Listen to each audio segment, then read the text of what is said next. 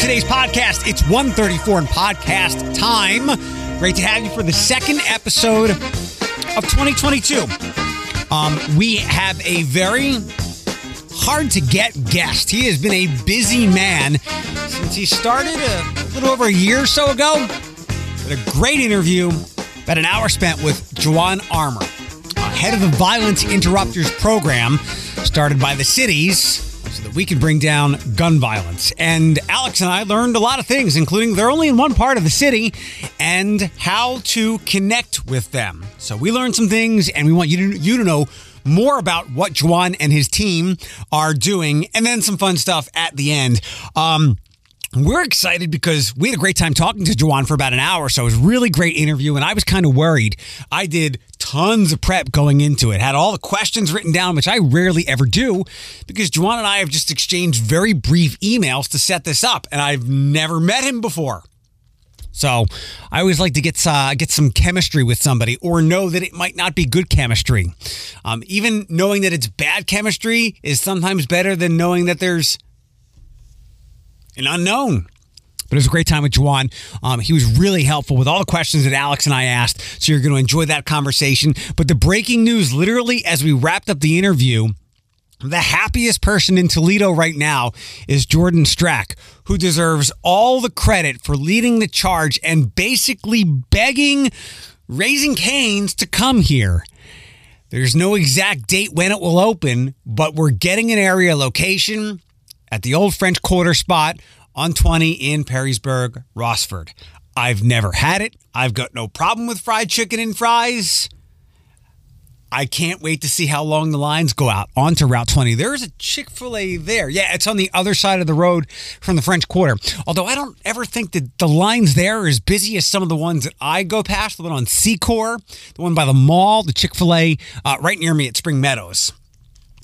It's going to be wild to see how that place opens and how long the line is so that you can finally get your Raising Cane's. It took us a long time, thanks to Gretchen in the mayor's office doing communications, to connect us at long last so we can ask a bunch of questions to Juwan Armour. Hey, good morning. It's good to finally. Or afternoon. It's good to finally chat with you. It's Eric and Alex, and we've been trying to track you down since. And I'm recording, by the way. Yeah, no problem. Welcome in. We've been trying to track you down for since the very first day you started, but we know you've been a very busy person. We've been fans since before you got here. I sincerely appreciate that. It's just I'm just excited, right? I'm excited. One.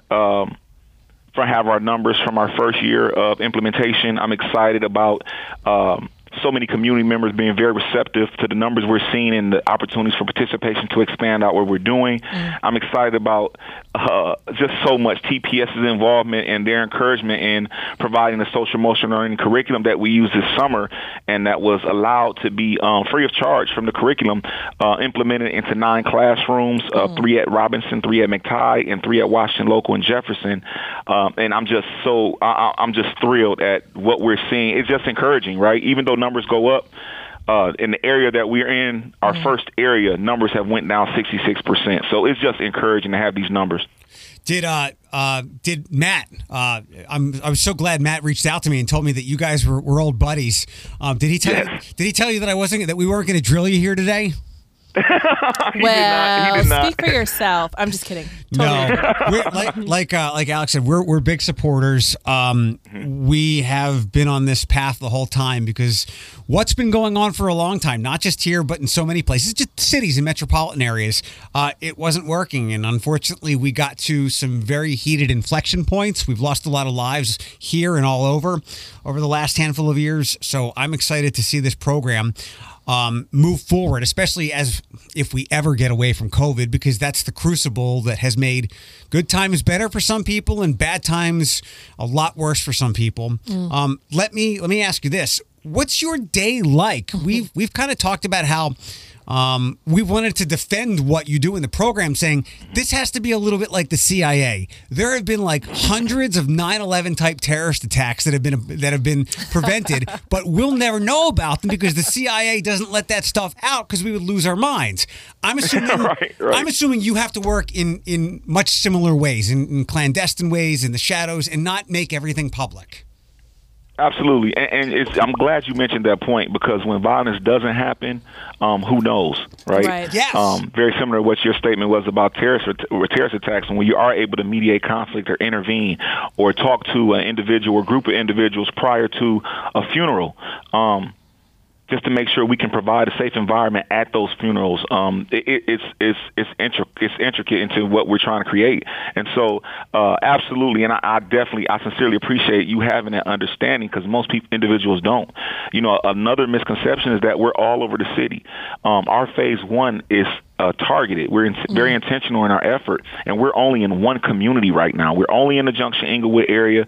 We're currently wrapping up interviews to move into our LaGrange corridor, so we can expand into our 3 primary target areas to address what we're seeing.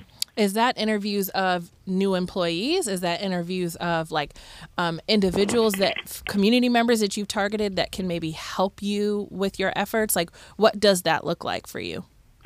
Right, very good question. So the interview process is specifically for our violence interrupters. Okay. That piece is modeled by the Cure Violence model that we're using. And so with that piece, we identify in our assessment phase, we identified our 3 target areas, those areas being Junction Inglewood, the LaGrange corridor, and Garfield Star areas on the east side. Mm-hmm. And based on incidents of violence, homicides, arrests for violent crimes, that's how we kind of mobilize into target areas. So our first primary area was Junction Inglewood, which again, we've seen a 66 reduction in homicides in that area. I hate to always throw numbers out because any loss of life is, tragic. But to go from 9 homicides in 2020 in those target areas, and then going to 3 in 2021, the first year of our implementation, it's just outstanding, and it's encouraging, right? Those 3 individuals who lost their lives, Miss Laura Lucky, Natasha Carlisle, and young Jalen Pryor, with respect to them and their families. But to have a 66 decrease in violence in that area is definitely encouraging. I got to tell you, you already told me, and this is why I wanted to have you on, so that we could spread the word to our people who are not necessarily all suburban people, but it's not the communities that you're interacting with and working with on a day-to-day basis. We want to have our people support what you're doing. I had no idea you were only in one neighborhood. So I'm glad that we found that out, and that's why we wanted to have you on. I'll go backwards because I know we're throwing a lot at you here. What is your day like? One, it's making sure that every program that I'm associated with is done to a high standard of quality, to make sure that we are very intentional in accomplishing goals. 2, it is navigating any incidents that could potentially lead to violence, like possible retaliations, interpersonal conflicts. And we brief and debrief every day with our violence interrupters. But again, the program itself is so multifaceted because violence in itself is multifaceted, right? Yeah. Everything is not drug related. Everything is not gang related. Everything is not domestic violence. Everything is not interpersonal conflict, but is accumulation of all those things. And so have solutions and a multifaceted approach is how we were able to get the numbers we've seen in our first target area. I find, I moved to Toledo as an adult. I'm from the Cleveland area. And when I came here and other people that I know that came to the Toledo area from other cities, we all have the same thought or opinion, and that the inner cities are extremely diverse in some ways. That was unexpected. Traditionally, when you think of, in some major cities, when you think of inner city, lower income, those cities with higher crime rates, people automatically associate that with black on black violence. I'm using a trigger word or like a public national term for that. They associate it with that, where in Toledo it's a little bit different, and the way that our neighborhoods are set up are completely different, and it really shocked me. But I think that's why we have to have a bit of a different approach. And while we're not experiencing something that is unlike what other major cities are experiencing, sometimes the reason that people go to violence isn't just because there's gang associations or because there was a physical fight that happened or an argument that happened or a social media fight. Sometimes it's lack of opportunity, it's poverty, it's hopelessness, it's those feelings of just never feeling like you're going to get out of it. So why would I care? Right. And I thought that was really interesting in Toledo when I came here. And I've been here 10 years, but it's still something that I think of actively when I'm driving through the neighborhood. Jawan, part of the program it's a holistic and universal approach. I know you want to work with the community centers, one that's probably the people will probably will know a little bit about because it's been in the news a lot for good reasons lately. The Frederick Douglass Center. I know Soul City Boxing. In my years past since I've been here, they've done things in the community, and I think your program wants to heavily involve these places because that's really where the violence should stop, right? Well, we want to heavily involve those places because that's where the mentoring can take place. That's where there's a capacity of individuals who can be engaged. But I also want to speak to the point that was made regarding diversity in those communities. 3 reasons, and also the impact of economic deprivation. So, according to SAMHSA, economic deprivation is the number one category that contributes to any social deterrent, whether it be sex at early ages, whether it is suicide rate, whether it is drug abuse. Economic deprivation is the number one characteristic. So when you see poverty, you see social deterrence, right? Another comment that I sincerely appreciate what you said regarding the diversity of the community. That's why it's important, and we've done these to have the assessment, to go through an assessment phase, because the issues and we've seen this. So in that assessment phase, identifying 3 communities, our target areas with the help of TPD, to pull that data, to also go into these communities, because what's happening in Junction Inglewood as it relates to violence could be very different than what's happening on the LaGrange corridor, and very different to what's happening on the east side, because the communities are different. So it's not fair to the community for me to come in on the outside of communities to say that I have all the answers. I know exactly what the problem is. I know how it can be fixed.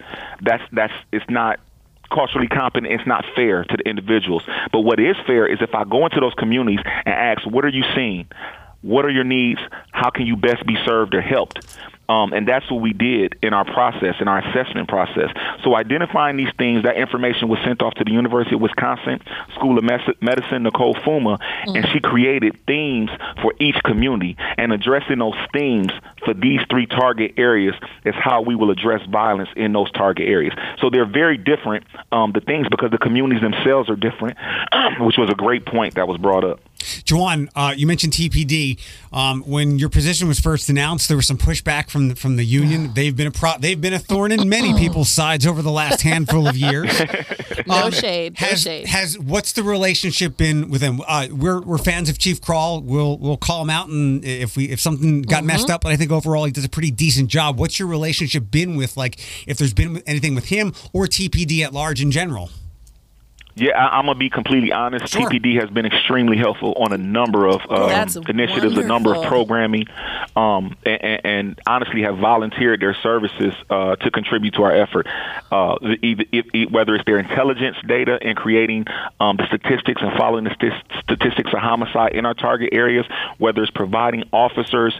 So some funeral homes upcharge families security deposits up to $400 to $500 to provide security at funerals. Well, TPD helps to alleviate that cost to families by providing security there free of charge. And so that's huge in building relationships with the community members and TPD. TPD participates in all of my community forums. They're very active because law enforcement and building relationships was the theme in 2 of our communities. And so with that, they've been very participatory in making sure that we address and build the relationship of TPD and community members. That's really, those are things that we don't typically hear about, when we discuss your work. And for Eric and I, again, we do talk about TPD a lot because we're a huge supporter of TPD, but we are also in supporting our police department, and any police department, you need to also speak about some of the things that may need improvement or some of the things that may not have been helpful. That's so great to know that you have a relationship, because I have no doubt that that you probably are having those difficult conversations with them, and it could be you and your team are a good example of how the overall community can engage with the police department and have a healthier relationship with law enforcement, because you are that example. So that's I definitely appreciate that, but I think it's a responsibility, right? Because so I'll give you an example, and this is just a cultural example, and I'll use three different examples. Vaccinations, right? The African American community doesn't get vaccinated at a high rate, right? Because there's a distrust in medicine historically. Right. It can date back to, and I'll just say obvious examples. People probably would know about this. You can date back to Tuskegee experiments, right? Or more recently, the NFL, because I'm an former NFL player. I'm in a concussion case, and I know how difficult it is for some African Americans to receive their concussion payouts, because it's been stated that African Americans experience pain at a different tolerance than their counterparts. And so even today, there is distrust in medicine, which leads to the lack of the African American community participating in vaccinations. But unfortunately, we die from not getting vaccinations because underlying pre-diagnosed condition, underlying issues, we die, right? Historically, the black community does not build relationship with law enforcement because of the treatment by law enforcement on those communities, harassment, abuse, so on and so forth. It's historically, we've seen this, but it allows that stigma prevents us from building relationships. We don't see physical abuse in Toledo right now. What we see from our community is wanting to build relationships. If we see law enforcement abusing community members, they wouldn't want to build relationships. Right. And so having an opportunity to build these relationships is how we will address what we're seeing. And so those are two examples. You can go to politics. Historically, the African American community doesn't vote, because there's a disconnect from the people that run from politics and the community members that these people serve, right? And so, but not participating in that institution of democracy hurts our community from having issues addressed in our community from leadership. And so we have to break down stigmas and build up partnerships, collaborations, build up community, and just be able to work together to resolve issues. Gun violence is always going to be around. Gun violence has been around since cowboys. But we can decrease and reduce what we're seeing, and that's what we've been able to accomplish in our first target area. And this is a bane right now here, Chicago, where I'm from in Philadelphia, and the West Coast. A lot of it because of what's going on with COVID right now. And as much as we all want to snap our fingers and make it stop overnight and hopefully it relents when COVID relents, that's just not going to happen, because everything you just talked about, relationship building, doesn't happen overnight, whether you're trying to hook up with somebody at the bar or whether you're trying to make a friendship or rebuild bonds between people of authority and communities that have been separated from society. You mentioned vaccines. Let me go the other route of health. And you've talked a lot about mental health since you've been on this program.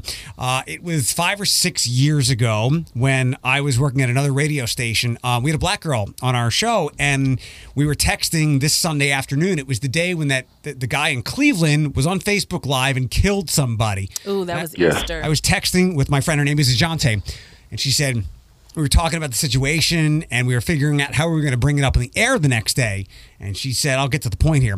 Black people don't talk about mental health. I said, Ajante, you are going to bring that up on the show tomorrow, and you're going to say it just like that. Yep. I've experienced a lot of that because Alex and I both do a lot of mental health speaking, and several times when I've been to Woodward, those kids just roll their eyes at me.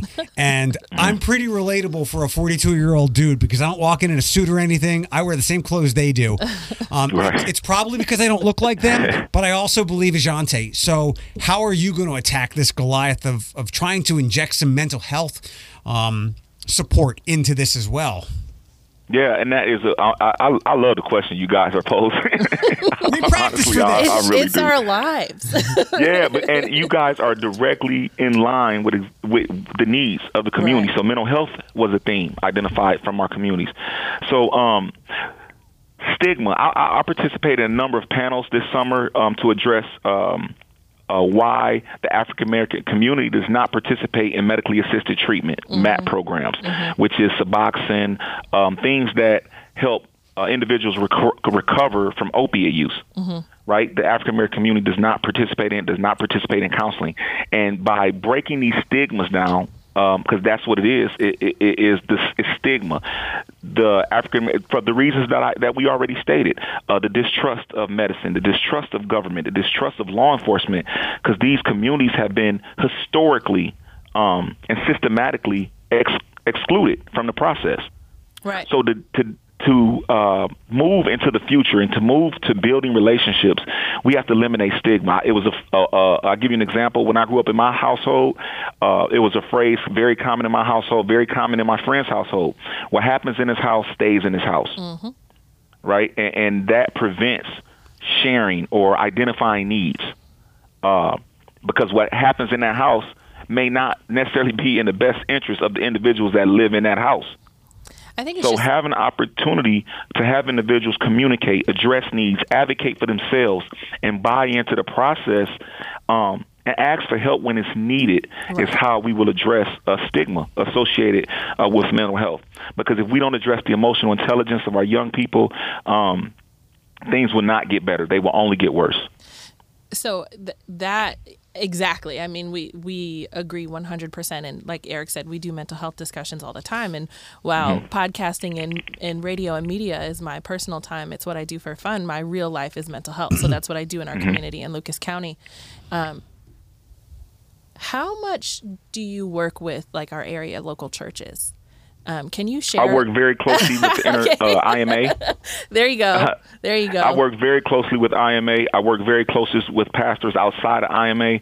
In our faith, in the African American community, faith-based has always been.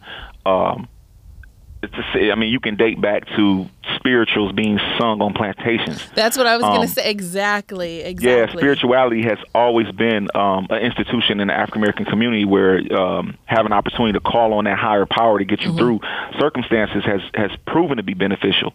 Individuals who have a faith-based or spirituality recover at a higher rate than those that don't. And so knowing this and having this information, it only makes sense. I grew up in a faith-based community. I'm very familiar with most of the pastors in Toledo from not only my childhood but my adulthood, and understanding that it's a tremendous resource. Yeah. And so I work very openly with the faith-based communities. That's really good to hear, and it's nice to hear that that the faith-based community is supportive of you as well. I know we talk about historical context, we talk about cultural competency. I mean, a lot of the reason that Black people, don't seek out mental health services and medical services in general dates back to slavery and plantations, and that we didn't have the ability. So we had to pray it away because that was all we had. We had our religion. We didn't have a doctor. What I've run into, what I've noticed is that minorities, the Black community, Hispanic community, because of their spirituality and ties to religion, they will not take their lives, as opposed to me, white person. I'm willing to just throw myself into something, and that creates kind of like a prison. If you can't pray it away, if the spirituality isn't there, if the mentality is what happens here stays here, you're just enduring, and that vice pushes you harder and harder. So, Jawan, will there be any mental health aid that you can offer to some of these kids? Will they accept it? Absolutely. Social workers? I mean, this is the best interview I've had in a while. Come back anytime. Anytime. You got to come in studio so in next my time. assessment, prior to taking a position, in my assessment, identifying last year's numbers of 61 homicides, 51 of those by gun violence, 100% of that 51 were based on arguments, right? And so immediately you understand that there is a lack of emotional intelligence. It goes from arguing to shooting. Right? It doesn't go from arguing to pushing to fighting. It goes from arguing to shooting. And this before I came into the office. I had previously worked at the Columbus Art and Technology Academy on implementing social emotional learning into the culture of the school. And so having seen a reduction in referrals, fights, incidents of violence, better relationships being built by young people and adults, young people and other young people. It was immediate that I got a social emotional learning curriculum called 7 Mindsets. We began implementing this summer. I purchased it and allowed community centers that had a capacity of children to use this curriculum. So we had in about 14 to 15 community centers in front of about 250 children. Through that process, Miss Levada Griswold, volunteer, who is a teacher at McTide, Miss Lisa Wiggins, who is a teacher who volunteered this summer at Robinson, they started incorporating it into their classrooms, which That's Robinson great. Junior High purchased the curriculum. They do it school-wide now. I'm working with TPS to work through the curriculum to incorporate it school-wide. And it's having these small successes that lead to bigger successes, right? And again, it was provided free of charge to these programs just to get it, just to have them experience it. And with the success of that, it's been able to be incorporated into the YMC after-school program at Wolf Creek, the after-school program, YMC program at West Toledo Y, and the YMCA after-school program at West Toledo Y. It's one more. Is it a Y? It escapes me right now. Yeah, I'm sorry. It escapes me right now. But having these successes allows to expand out programming. Yeah. We had a volunteer program this summer where we had 3 fights, a gunfire, a mass exodus of lifeguard staff, which prevented some of the pools from being open. We then began our community volunteers, which jumped into action. We hadn't had one incident, not one, in the parks and pools that we surveyed for the duration of the summer. That's fantastic. And so now, having those successes, Dr. Durant is willing to roll this program out with TPS. And so it's just, having small victories which contribute to larger successes is how we'll have a larger impact. I think that's so important. I appreciate that you spoke about emotional intelligence, because I think that a lot of times our youth and our parents and individuals in the community don't often understand or recognize what that looks like. I always try to, the work that we do is we relate to our own personal lives. And I was an athlete growing up, and I remember my coaches, if I got a foul on the court, I would get upset and I would stop doing what I was doing instead of running back on defense. And it's like, you got to keep going. So you made a mistake. The ball got stolen from you. Run back on defense. Get it together and keep going. And that was that emotional intelligence learning for me, and I didn't even know it. So absolutely. And it's huge that you mentioned athletics and any extracurricular activity it provides. Well, especially athletics. I'm a fan myself. I played, and so that's where the resiliency is built. That's where the being able to communicate and work effectively as a team is built.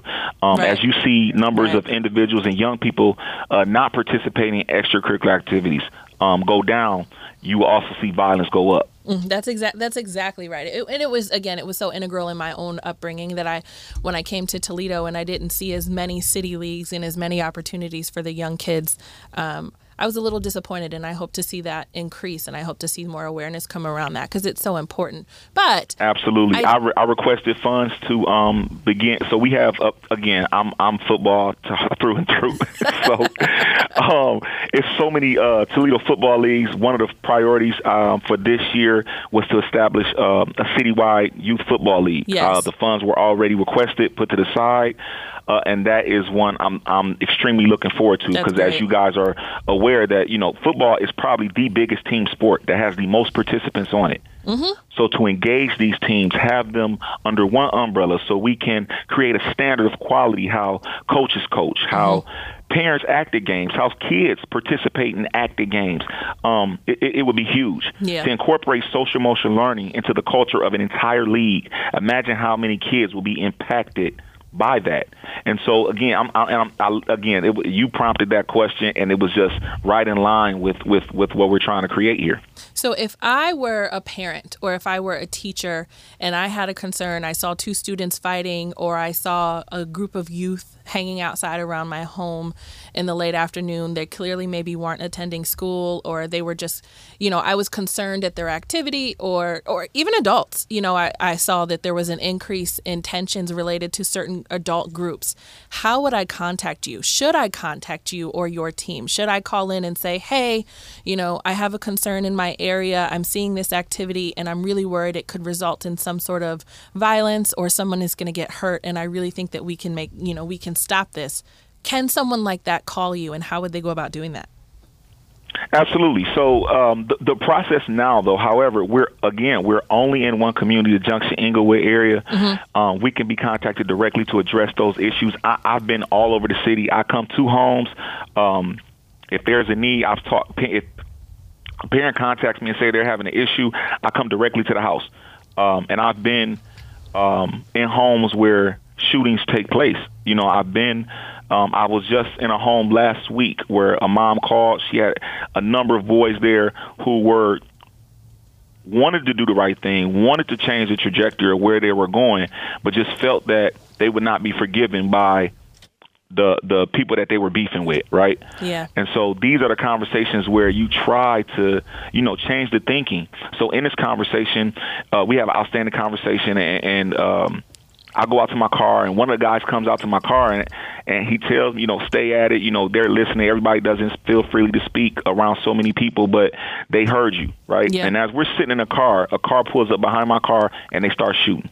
And so having these kind of incidents where individuals know that you're comfortable coming to where they are, despite the hazards, despite the probability of violence, but you're coming because you place value on them, is received very well. The parents receive it. Community members receive it. I come from where a lot of these individuals come from.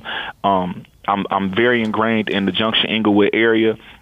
And honestly, when I took this position, I felt obligated to. I know prevention. I've been doing prevention over 10, 11 years. Mm-hmm. I've been very effective.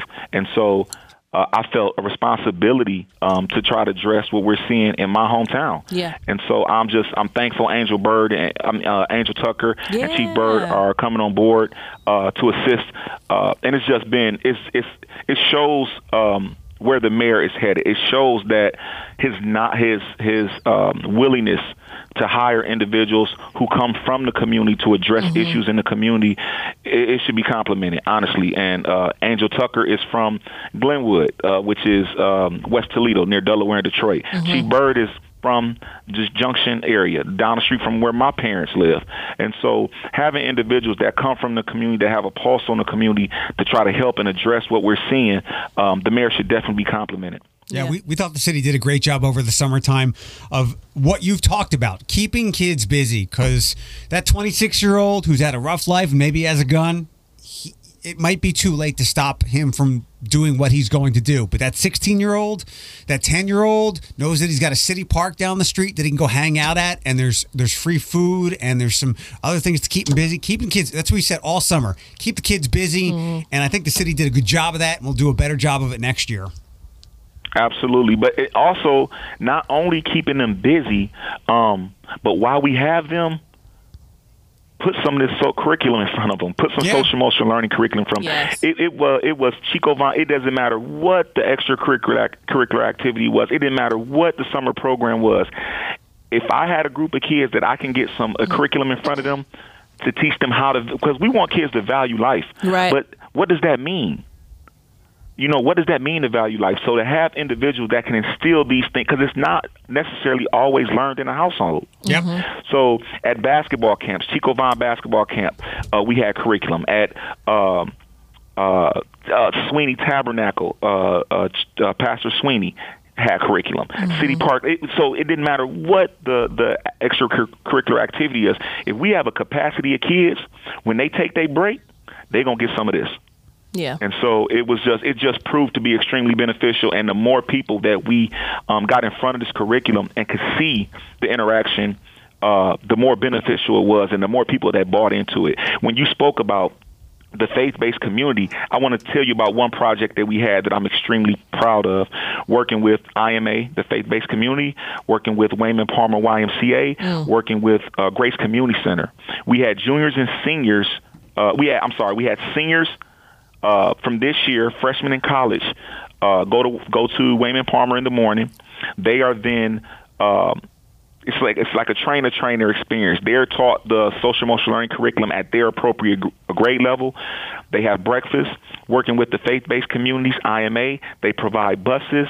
They then pick the kids up from Wayman Palmer and then disseminate them to their program where they'll be paid by Harbor to work to assist the organization. There you go. But while they're there, they give the curriculum at the younger kids' age-appropriate level.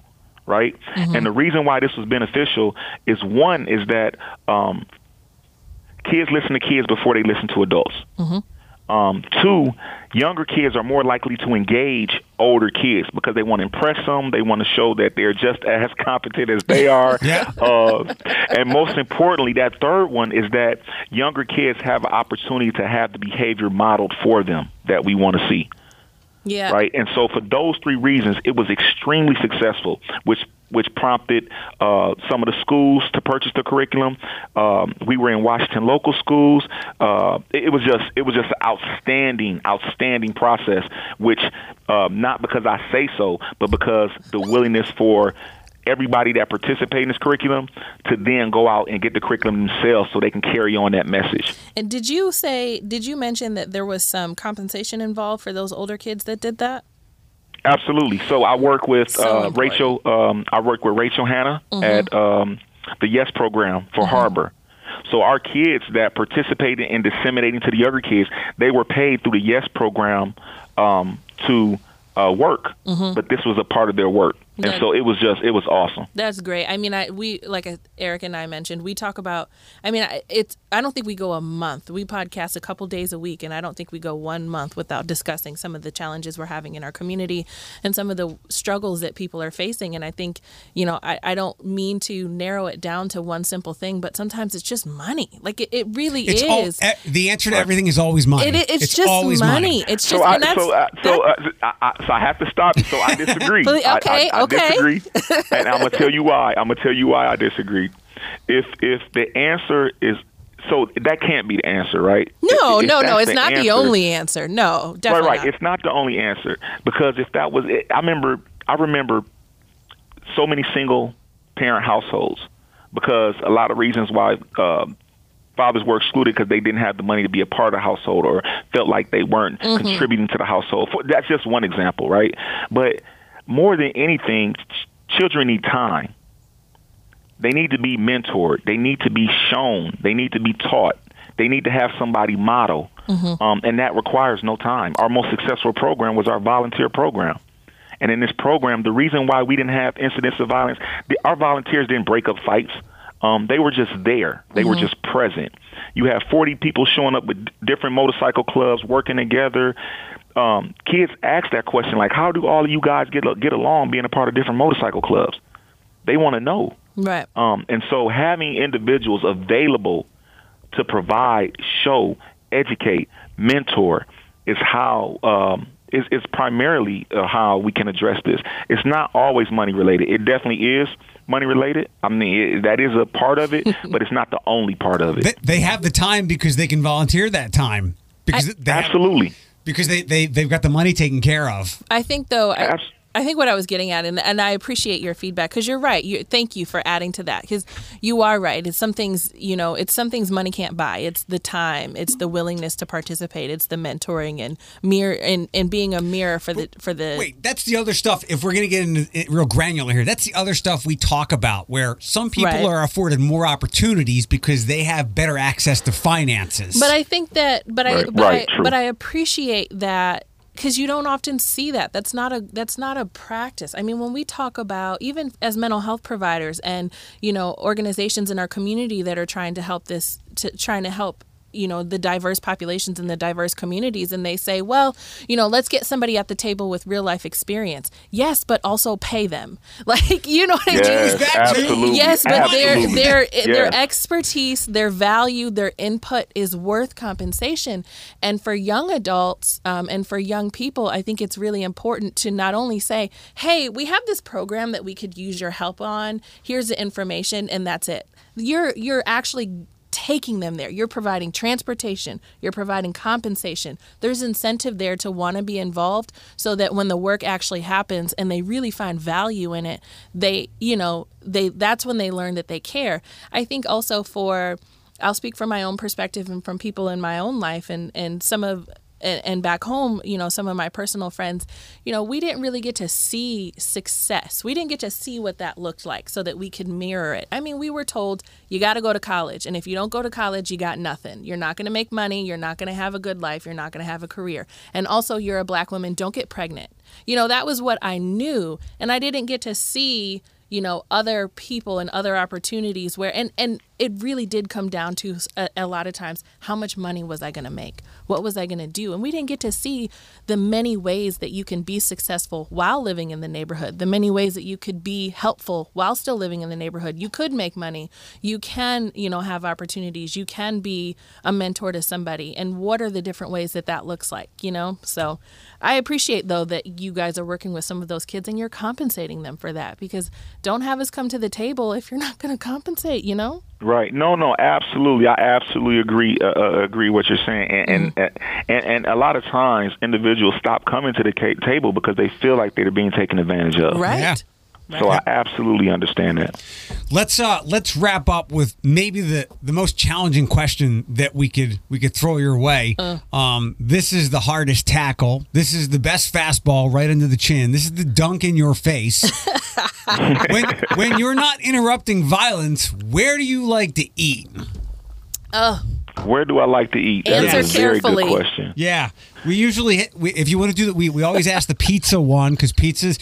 And we're not talking like Paco's here or anything like that. If you got a small dive place, we're always looking for new places. But the place that you go to shut it all out, because you're going to get the best damn meal since you've been back here in Toledo. Where are you going? Wow, that is a very, very good question. That is a very good question, because I like to eat, right? So I like to eat. So that is a very good question. J. Mays is definitely one of them. When I want some good soul food, J. Mays is definitely one of them. Another one is Texas Roadhouse. It's just relaxed. Yeah, it's relaxed. I love the steak. I would say J. Alexander, but it's a little too formal sometimes. But you can really relax, and I'm never eating by myself. It's always a group of us. And so I really get a chance to, we can talk loud, we can enjoy ourselves.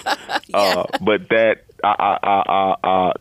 would be my spot, J. Mays and Texas Roadhouse. Nice. What are you doing in any downtime you have? Do you watch stuff, obviously, like sports, Michigan or Ohio State? Answer carefully. So I'm a Miami, Ohio fan. First of all, let me get that out in the open. You know what's it's funny? I don't watch a lot of sports. I don't watch a lot of football. And if I do, I have to watch it by myself, especially football. The banter, the a lot of people talk football when they really don't know what they're talking about. And so I usually tend to watch football by myself. I don't like going to public areas to watch football and sports. But when I do have time, I do catch a game every now and then. So did you watch Ben retire, or essentially retire last night, being a Miami guy? Absolutely. Texting before, texting after. Did you really?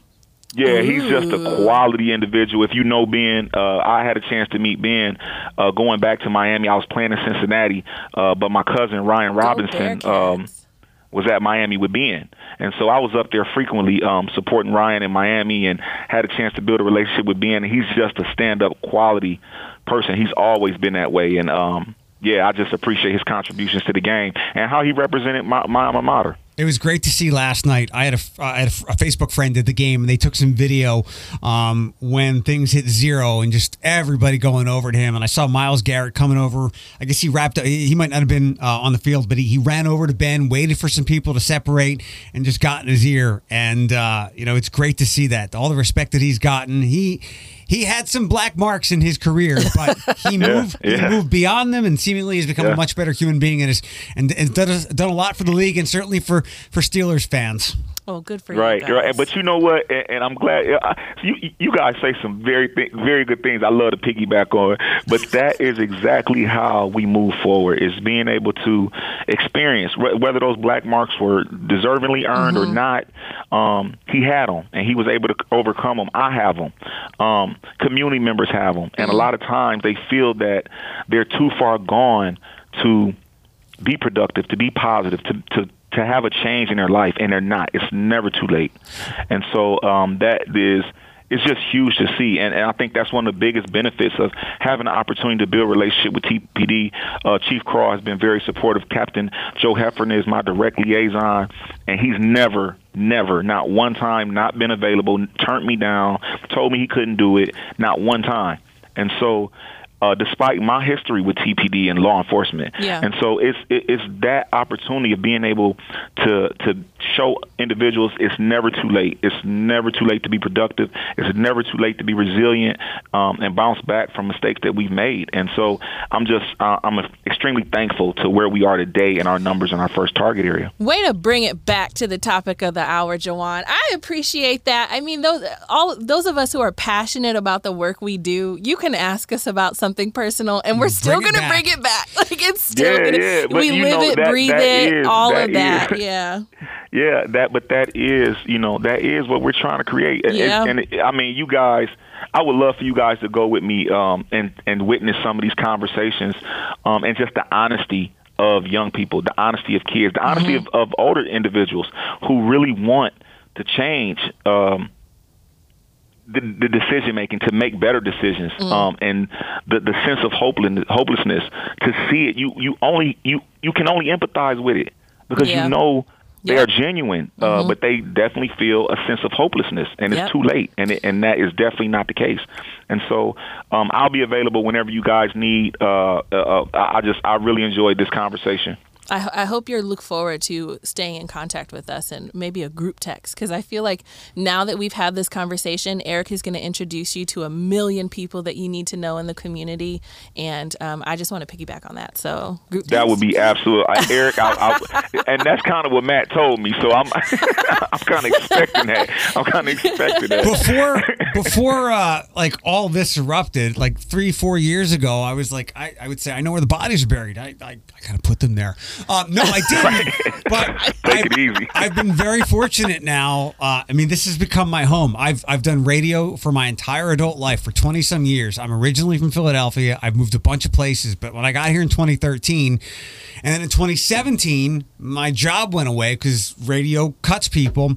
The community reached out to me and had made note that I made a mental health impact on them. I'm like, I'm done. I'm not doing radio jobs anymore. I'm going to stay here and see this through. This is my home. And awesome. I've been fortunate enough to meet tons of great people, like the way Matt reached out to me and apologized for waiting so long. And I apologized to him.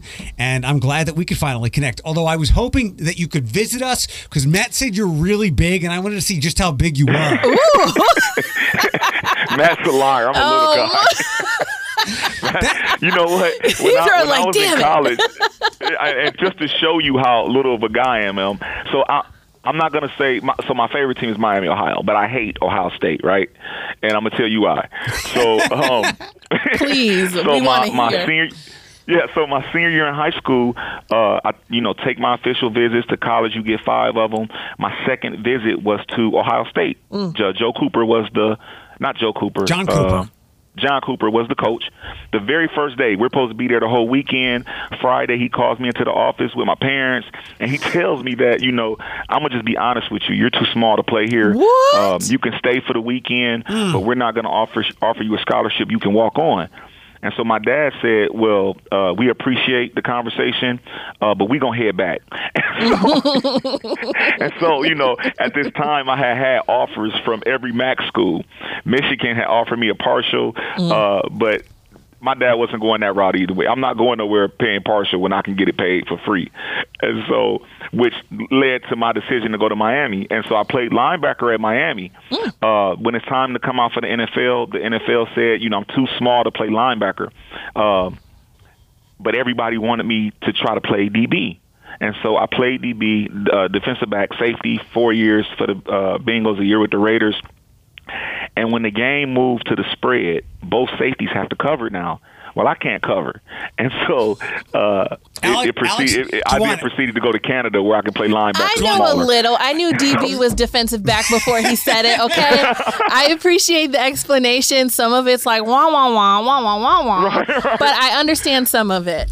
Juwan, did you know Dane Sanzenbacher a little bit? Or did you guys cross paths at the Bengals?